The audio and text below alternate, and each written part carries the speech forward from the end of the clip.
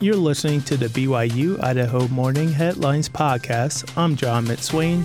Here are your morning headlines for Monday, August 28th, 2023.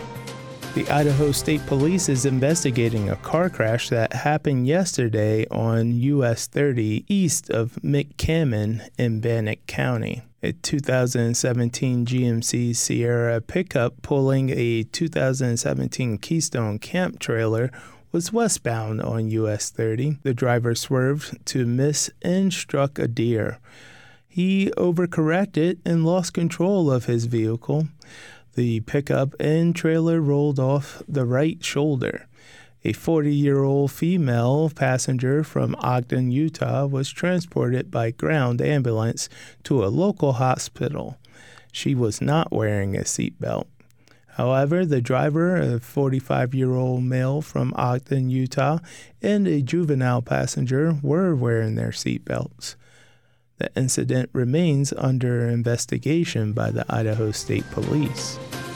Now that the Lori-Vallow Daybell case has wrapped up in Idaho, we wanted to know from a true crime enthusiast if followers of the case will continue following as Lori is expedited to Arizona. BYU Idaho Radio's Natalia Hepworth has the story. From inside the Ada County Courthouse. May 12th, my birthday, actually. It was the best birthday, to have the jury come back with their verdict that she was guilty. To camping outside of the Fremont County Courthouse. It was good to talk with people, through the night. It was a form of healing, I think, for all of us. Cherie Jorgensen and many others have been following the Lori-Vallow Daybell and Chad Daybell case since it broke in 2019. 54-year-old Chad Daybell is accused of the first-degree murder of his first wife, Tammy Daybell, and the children of his second wife, Lori-Vallow Daybell. Lori-Vallow Daybell and Chad Daybell are known for being a part of what the public has called a doomsday cult. Lori was convicted of killing her children, 16-year-old Tylee Ryan and 7-year-old JJ Vallow. She called them zombies. She was also convicted of conspiring to kill Tammy Daybell. She will spend the rest of her life in prison without parole. Jorgensen and many others have been fascinated by the case, but her interest really took root after listening to the Hidden True Crime podcast hosted by Lauren and John Matthias.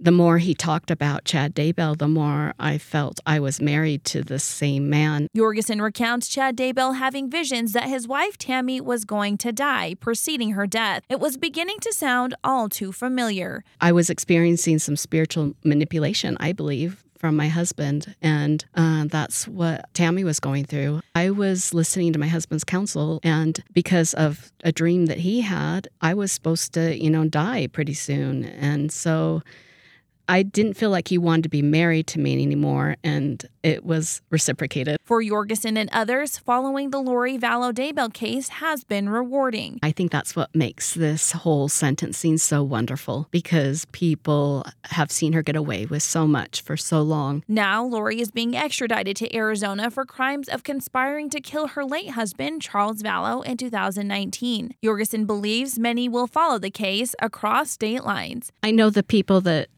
spent the night in front of the courthouse the night before she was sentenced will definitely be doing it. Chad Daybell's jury trial will begin April 1st, 2024. For BYU Idaho Radio, I'm Natalia Hepworth. Bingham County has reported its first detection of West Nile virus in mosquitoes this year. The Bingham County Abatement District says they've tested 79 pools of mosquitoes this summer. The first positive test happened in the Mid-Tucker Ponds area east of Sterling. The Abatement District has increased mosquito control activities in the area. West Nile virus can infect humans, horses, and other animals. Mild flu-like symptoms are common, though severe cases can give you a high fever, neck pain, severe headache, and can even be deadly. You can avoid the West Nile virus by wearing insect repellent with DEET and wearing clothes that cover your skin, especially at dawn and dusk when mosquitoes are most active. Thanks for listening to the morning headlines for Monday, August 28th, 2023. I'm John McSwain. You can catch more news, interviews, and great content on our podcast feed. Just ask Alexa, Google, or Siri to play the latest BYU Idaho Radio podcast, or listen to us for free on your favorite podcast app like Apple Podcasts, Google Podcasts, or Spotify. This is BYU Idaho Radio.